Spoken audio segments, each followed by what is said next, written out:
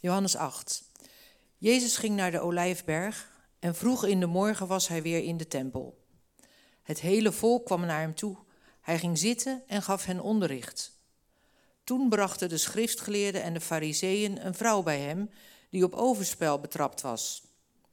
Ze zetten haar in het midden en zeiden tegen Jezus: Meester, deze vrouw is op heterdaad betrapt toen ze overspel pleegde. Mozes draagt ons in de wet op zulke vrouwen te stenigen. Wat vindt u daarvan? Dit zeiden ze om hem op de proef te stellen, om te zien of ze hem konden aanklagen. Jezus bukte zich en schreef met zijn vinger op de grond.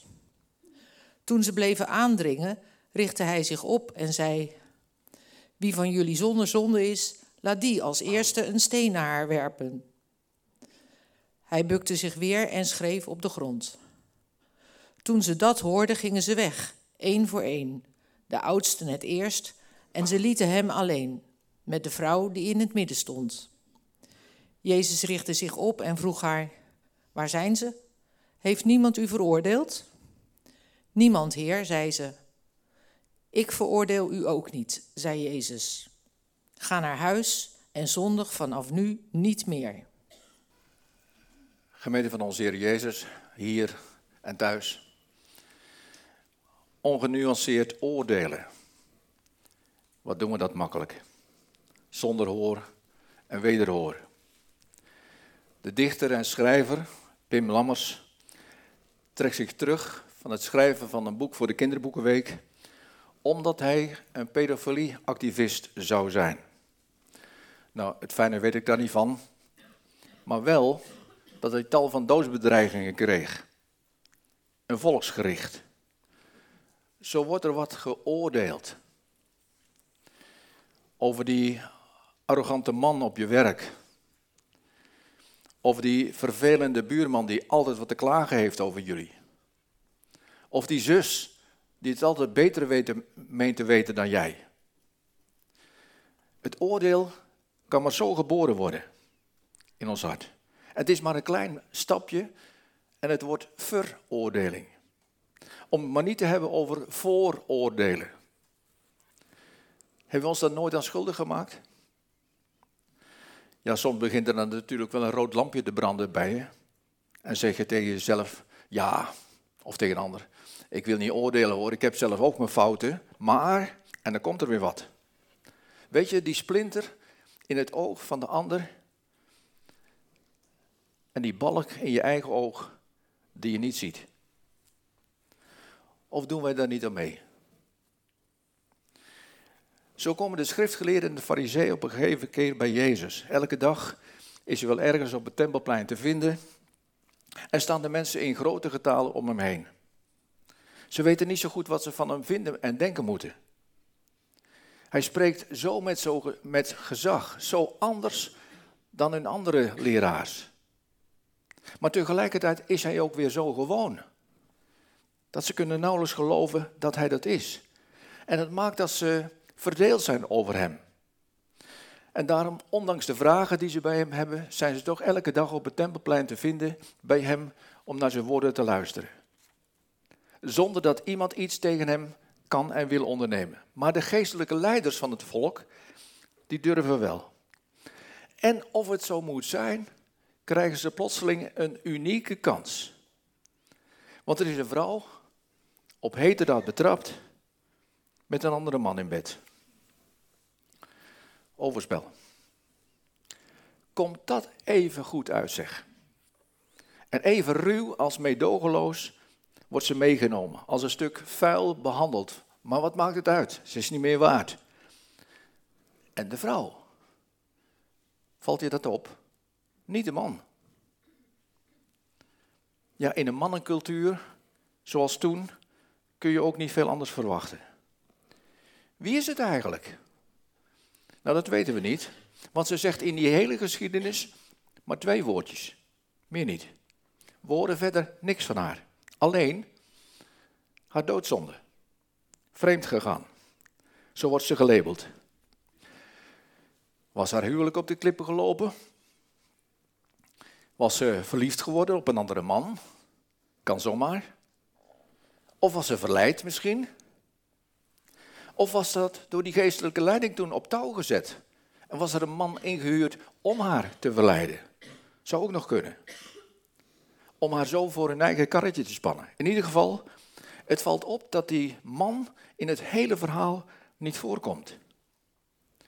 Misschien was het toen al zo, zoals het nog altijd is, en gebeurt in zulke praktijken, dat de vrouw er eerder op aangekeken wordt dan de man.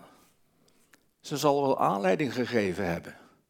Of zoals bij The Voice wordt ook wel gezegd, bij The Voice, weet je wel, die meisjes, ja, die hadden natuurlijk alles voor over om de top te bereiken. En vergeet die ouders erachter niet. Hoe hebben die hun kind misschien wel niet gepusht om die top te bereiken? Nou, toen dus die vrouw met haar naar Jezus toe. Met een kring van aanklagers en een sensatiebeluste menigte om haar heen. Graag bereid om de aanklacht tegen haar te onderstrepen. Maar waarom met die vrouw naar Jezus toe? Waarom niet direct naar de Joodse Raad? Want het strafbare feit is helder. De getuigen staan klaar, haar schuld staat vast. En wat de straf moet zijn, is ook iedereen bekend. Daar hebben ze dus helemaal verder niemand voor nodig. Geen rechter. Het Joodse Sanhedrin, dat was het hoogste rechtscollege in die tijd, kan zo het oordeel over haar vellen, de Romeinse overheid om toestemming vragen en het oordeel kan voltrokken worden, het vonnis kan worden uitgevoerd. Dat behoefde dus geen enkele, maar dan ook geen enkele bevestiging van de kant van Jezus. Maar dat is het stuitende in dit verhaal. Zij wordt door die leiders gechanteerd voor hun eigen opzet. Want het is hen niet om haar, maar het is hen om hem begonnen. Ze willen natuurlijk Jezus op heterdaad betrappen. En als giftige slangen sluipen ze, je ziet het voor je ogen gebeuren, sluipen ze naar hem toe. Is hij in andere situaties telkens ontglipt? Dat zal nu niet gebeuren. Want hoor maar wat ze zeggen, meester, zo hypocriet als ze zijn, meester, deze vrouw op heterdaad betrapt met een andere man in bed. En we hoeven u natuurlijk niet te vertellen wat Mozes heeft gezegd. Zelfs geboden, namelijk om zulke vrouwen, met het accent in de Bijbel, om zulke vrouwen te stenigen. Maar u, of ze zullen wel gezegd hebben, maar jij, wat zeg jij? Zie je het voor je? Met het fanatisme in hun ogen. Ja, wat moet Jezus zeggen? De feiten liggen er. De beklaagde kan het niet ontkennen. De getuigen zijn ervan. En vormfouten kenden ze toen nog niet. Daar staat Jezus dus. Die kan geen kant uit. Want zegt hij nee, niet veroordelen, dat brengt hem in conflict met Mozes. Met de hoogste autoriteit. Dat wil zeggen, met God zelf. En dus hebben ze een aanklacht tegen hem en geen kleintje. Zegt hij ja, wel veroordelen, dat brengt hem in botsing met de Romeinen. Want die bevoegdheid hebben ze eenvoudig niet. Dus kunnen ze hem bij de Romeinen aanklagen. Met andere woorden, wat hij ook zegt, ja of nee, in beide gevallen zit die muur vast, klem. En als je goed luistert, dan klinkt er een toon in van overwinning. Dit keer zal hij er niet ontgaan. En je merkt, de spanning stijgt. Enerzijds het zelfvertrouwen van de kant van de geestelijke leiding van het volk. Anderzijds de angst bij de discipelen die er ook bij geweest zullen zijn. En dan nog de nieuwsgierigheid van de mensen daaromheen. Het is daar één krachtenveld rond Jezus. En die vrouw. Met demonische krachten daarachter. En dat niet op neutraal terrein, want dat zal je opgevallen zijn. Maar op het terrein van de tempel, zeg maar op het terrein van de kerk. Met andere woorden, op heilige grond. Daar waar geofferd werd en gebeden en gezongen en gezegend, is het niet God geklaagd wat daar gebeurt. Heel letterlijk. Maar zulke dingen gebeurden en gebeuren. Soms ook in de kerk. En te midden van dat krachtenveld dus deze vrouw en Jezus. Het draait om haar, maar het gaat om hem. Want hij is de hoofdverdachte. En dat is het walgelijke in deze hele geschiedenis, als je dat tot je laat doordringen. Voor die vrouw is geen enkele belangstelling. Die staat daar maar. Verlaten, verguisd, vernederd, misbruikt door de duistere motieven van haar aanklagers. In dit hele schaakspel, ja, en was het maar een spel, in dit hele spel wordt zij gebruikt als een pion om Jezus schaakmat te zetten. Toen dus ook al grensoverschrijdend gedrag, om zo te zeggen, in de kerk. Wat doet Jezus? Hij zegt niks. Hij wordt niet bang, raakt niet in paniek, staat niet met de handen omhoog van wat moet ik nou? Hij bukt alleen voorover. Alsof hij naast die vrouw neerknielt. En hoe veelzeggend is dat alleen al niet. In alle stilte begint hij met zijn vinger op de grond te schrijven. Alsof hij niet aangesproken is. Alsof het hem volkomen ontgaat wat er gebeurt. Wat heeft hij daar toch geschreven? Op de grond. Nou, er wordt wel gesuggereerd dat hij iets van de wet van God heeft opgeschreven. Zoals er in Exodus 31 staat, van de 2 stenen tafels, dat die door de vinger van God werden beschreven. Wil Jezus hiermee duidelijk maken dat hij geen titel of jota van de wet wil laten vallen? Zet hij er als het ware zijn handtekening onder? Dat zou zomaar kunnen. Het lijkt me in ieder geval geen vreemde gedachte. Maar hoe dat ook zij, dat stille schrijven van hem op de grond, dat drijft de spanning tot het uiterste. Met hun onzichtbare wapen staan ze in de aanslag om direct toe te slaan als hij het ene of het andere antwoord geeft. Maar zolang hij niks zegt, kunnen ze natuurlijk niks doen en niks beginnen. Dan doorbreekt er één de stilte. En nog één, maar een beetje zwakker, minder overtuigd. Nou, en wat moet er met haar gebeuren? Jezus zegt nog niks. Alsof hij er niet bij is. Hoewel hij hun hete adem in zijn nek gevoeld moet hebben, lijkt mij. Maar hij schrijft verder in alle rust, in stilte. En ze dringen aan, ze herhalen hun vraag. Kom, zeg eens wat. Dan richt de hoofdverdachte zich op uit zijn diepe stilzwijgen. En plotseling komt Jezus van een heel andere kant dit rechtsgeding, want het was het, dit rechtsgeding binnen. Met een volkomen onverwachte vraag. Wie van jullie zonder zonde is? Zie je wat er gebeurt? Daar. Plotseling worden de bordjes verhangen. Want hebben ze Jezus ogenschijnlijk tot rechter benoemd, maar is hij in feite daaronder de aangeklaagde? Plotseling wordt hij tot aanklager. Want hoor maar, wie van jullie zonder zonde is, werpen het eerst de steen op haar. Je weet misschien dat steniging was in die tijd een collectieve straf. Iedereen deed mee aan zo'n terechtstelling. In sommige islamitische landen gebeurt het nog, zoals je weet. En iemand, meestal was dat de hoofdaanklager, die was dan geroepen om de eerste steen te werpen. Nou, dat bedoelt Jezus. Wie van jullie zonder zonde is, laat die dan als eerste de steen oppakken. Wat hier gebeurt, dat is dat de rollen volslagen worden omgekeerd. Dat aanklagers worden plotseling tot aangeklaagden. Wat zegt Jezus hiermee? Verontschuldigt hij ondertussen deze vrouw?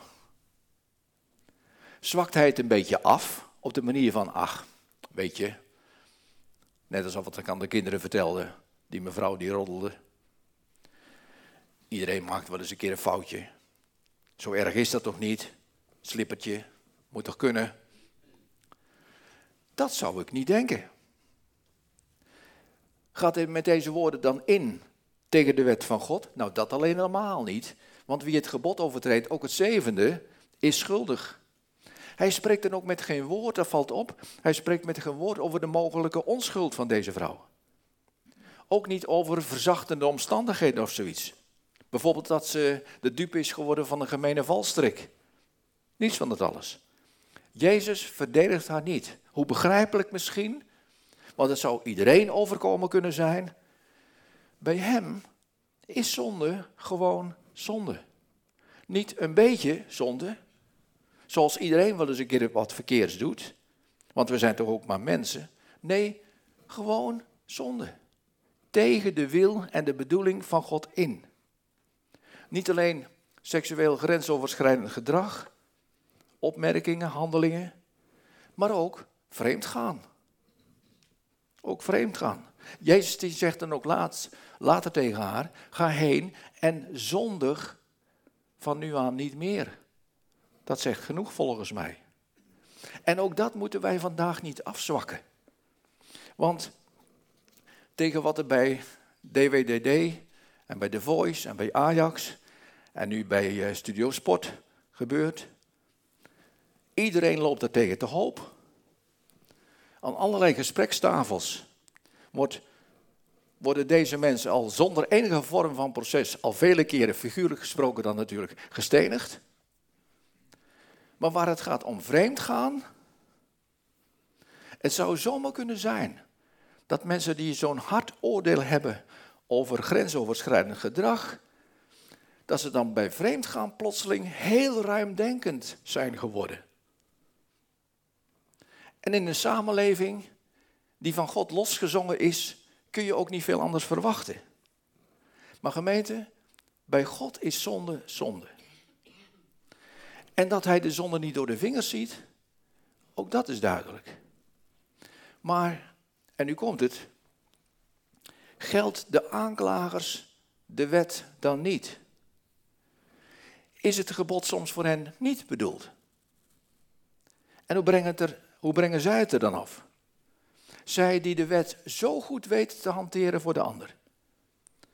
Gaan ze zelf vrij uit dan? En om even een sprongetje te maken naar ons. Gaan wij vrij uit? Als ons leven tegen het licht gehouden wordt van Gods gebod. Zoals we dat straks gelezen hebben. Ook op seksueel gebied. Hoe zou het eruit zien? Als Jezus zegt, en met name tegen mannen, wie naar een andere vrouw kijkt en met haar naar bed wil, ik zeg het maar even in mijn eigen woorden. Jezus zegt, die pleegt overspel. Want hij is in zijn gedachten al vreemd gegaan met haar. Wie van ons, mannen, ook vrouwen, heeft er dan nog nooit overspel gepleegd?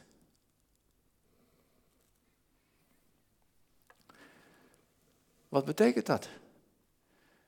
Dat betekent dat wij vanmorgen in datzelfde rechtsgeding dat daar speelde, betrokken worden. Net als de mensen toen. Had je misschien niet gedacht, daarvoor ben je ook hier niet naar de kerk gekomen, om in de rechtszaal te zitten. We zitten hier ook niet in het paleis van justitie, we zitten gewoon in de zaal van Trefpunt. Klopt. Maar de vraag van de Heer Jezus, die wordt ons ook vanmorgen gesteld. En deze zaal wordt dan ook plotseling omgedoopt in een rechtszaal. En de plek waar je zit, hier of u thuis, op de bank, is een beklaagde bank. En op de man en op de vrouw af stelt Jezus de vraag, jij die je oordeel zo snel klaar hebt over een ander, hoe is het nou met jou en in jouw leven? Ben jij dan zonder zonde? Je hebt nog nooit iemand openlijk of in je hart veroordeeld. Nog nooit met een bepaalde blik naar een andere vrouw, andere man gekeken. Nog nooit aan mensen die jou nodig hadden voorbij gekeken, die niet eens gezien. Of een ander beschadigd. Nou, niet zo fysiek, maar misschien wel met woorden. Of met je ogen. Zelfs blikken kunnen doden, zoals u weet. Nou, zo kan ik nog even doorgaan. Daarom, wie van ons heeft de moed om een steen op te rapen en naar die ander te gooien? Dan mag je wel snel zijn om niet zelf geraakt te worden. Met andere woorden, wij zitten net als zij toen in de beklaagdenbank. Voel je? Maar ondertussen, de aanklacht ligt daar. Er kan niemand onderuit. Zij niet toen, wij niet nu. Want wie zou er iets tot zijn of haar verdediging willen aanvoeren? Wie zou er ook maar één steen durven oppakken?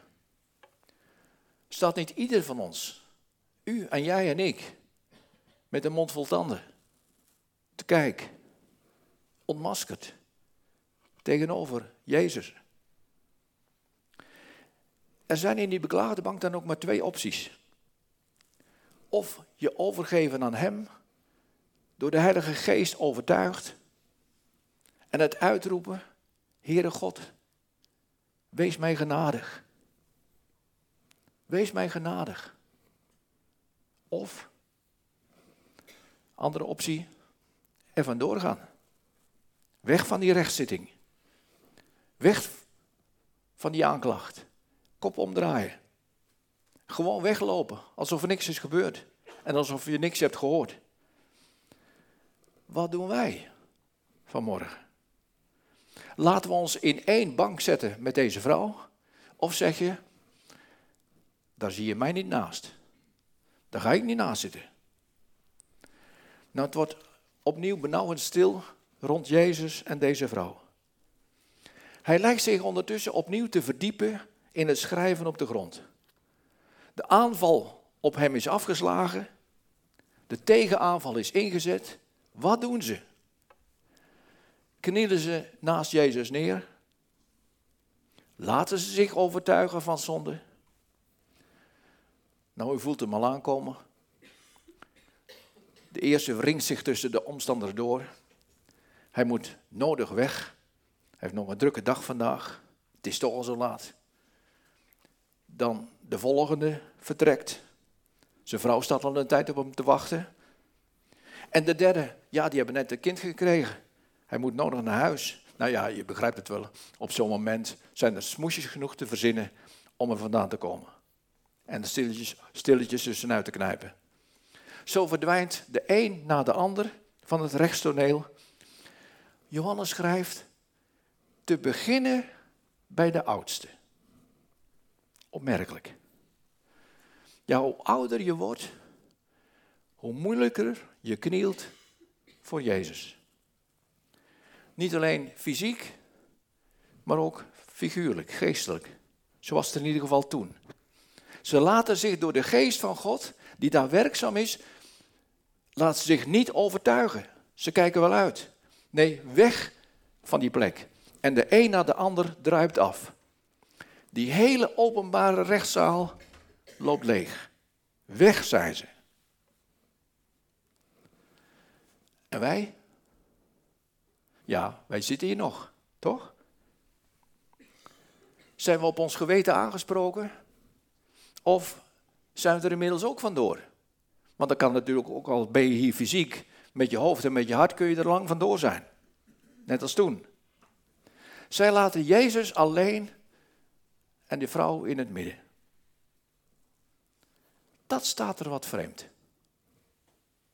Want als iedereen weg is, is er toch ook geen midden meer, volgens mij. Of staan er de discipelen nog? Nou, dat zou kunnen. Maar de anderen, allemaal vertrokken. Nu zou zij ook weg kunnen lopen, gewoon. Maar ze blijft als aan de grond genageld. Misschien wel met de handen voor haar ogen, verlamd van angst. Wachtend op de eerste steen die op haar hoofd zal neerdalen. Maar er gebeurt niks, het wordt stil om haar heen. En wat doet ze? Wegrennen van deze oordeelsplek? Zou ze zo kunnen doen. Maar in één gedoken blijft ze zitten. In de gedachten nog steeds met de beschuldigers achter haar en om haar heen. Met de stenen in hun handen. Dan komt Jezus opnieuw omhoog. En hij ziet die bange vogel van een vrouw. En hij zegt, vrouw. En hoe klinkt daarin alleen al zijn ontferming door? Vrouw. Waar zijn de aanklagers van u? Uit de nachtmerrie wordt ze opgeschrikt. Ze heft haar hoofd op, kijkt om zich heen, verbaasd, verbijsterd, iedereen weg. Jezus zegt, heeft niemand jou veroordeeld? Nee, niemand, Heer, zegt ze. Het onmiddellijke gevaar is dus geweken. Ze kan er zo vandoor. Ja, maar deze rechter dan? Zal hij dan niet de eerste steen? Hij kan dat doen. Hij heeft recht van spreken. Hij is zonder zonde, de enige. Hij is tot oordelen bevoegd. Maar dan komt het. En dat moet die vrouw als muziek in de oren geklonken hebben. Dan veroordeel ik jou ook niet, zegt Jezus. Hoe kan dat? Is ze dan toch onschuldig? Bedoelt hij te zeggen dat vreemdgaan zo erg toch niet is? Allerminst. Wat dan? Gemeente, in deze rechtszitting worden opnieuw de bordjes verhangen. Want zie je wat er gebeurt? Deze rechter, die komt naast ons staan. Naast ons zitten. In de beklaagdenbank.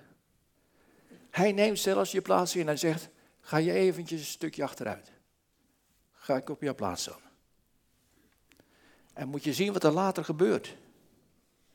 In deze tijd, deze 40 dagen tijd, staan we er uitdrukkelijk bij stil. Want zie je hem gaan, Jezus, naar de plaats van de executie. Buiten de tempel, buiten de stad. Daar hangt hij. Aan een kruis. Met aan weerszijden een misdadiger. En Jezus in het midden. Toen die vrouw in het midden, nu hij. Hij gaat op de plaats staan van deze vrouw. In de plaats van aangeklaagden, overspelers, veroordeelden, mensen met hun schade en schande, met hun mislukking en teleurstelling. Hij gaat staan en hangen in de plaats van jou en mij. Zie je dat? En alle stenen die op ons terecht hadden moeten komen, komen op hem terecht. Daarom kan Jezus zeggen, dan veroordeel ik jou ook niet. Omdat hij het oordeel draagt. En die vrouw, door de geestelijke leiding van het volk bij Jezus gebracht om veroordeeld te worden, ze wordt vrijgesproken. Ze ontvangt genade voor recht. Vrijspraak in plaats van veroordeling. Hij de dood, zij het leven. Ik veroordeel je niet. Hoor je dat? Wie kan er dan nog enige beschuldiging tegen haar inbrengen? Zoals Paulus later zal schrijven. Wie kan je nog veroordelen als hij je heeft vrijgesproken? Iemand zegt, ja, maar je moest eens weten wie ik ben. Je moest eens weten van mijn leven. Van alles waaraan ik mij heb schuldig gemaakt. Je moest eens weten wat er allemaal in mijn hart huizen kan. Ook nu. Aan onreinheid, onwil, ongeloof.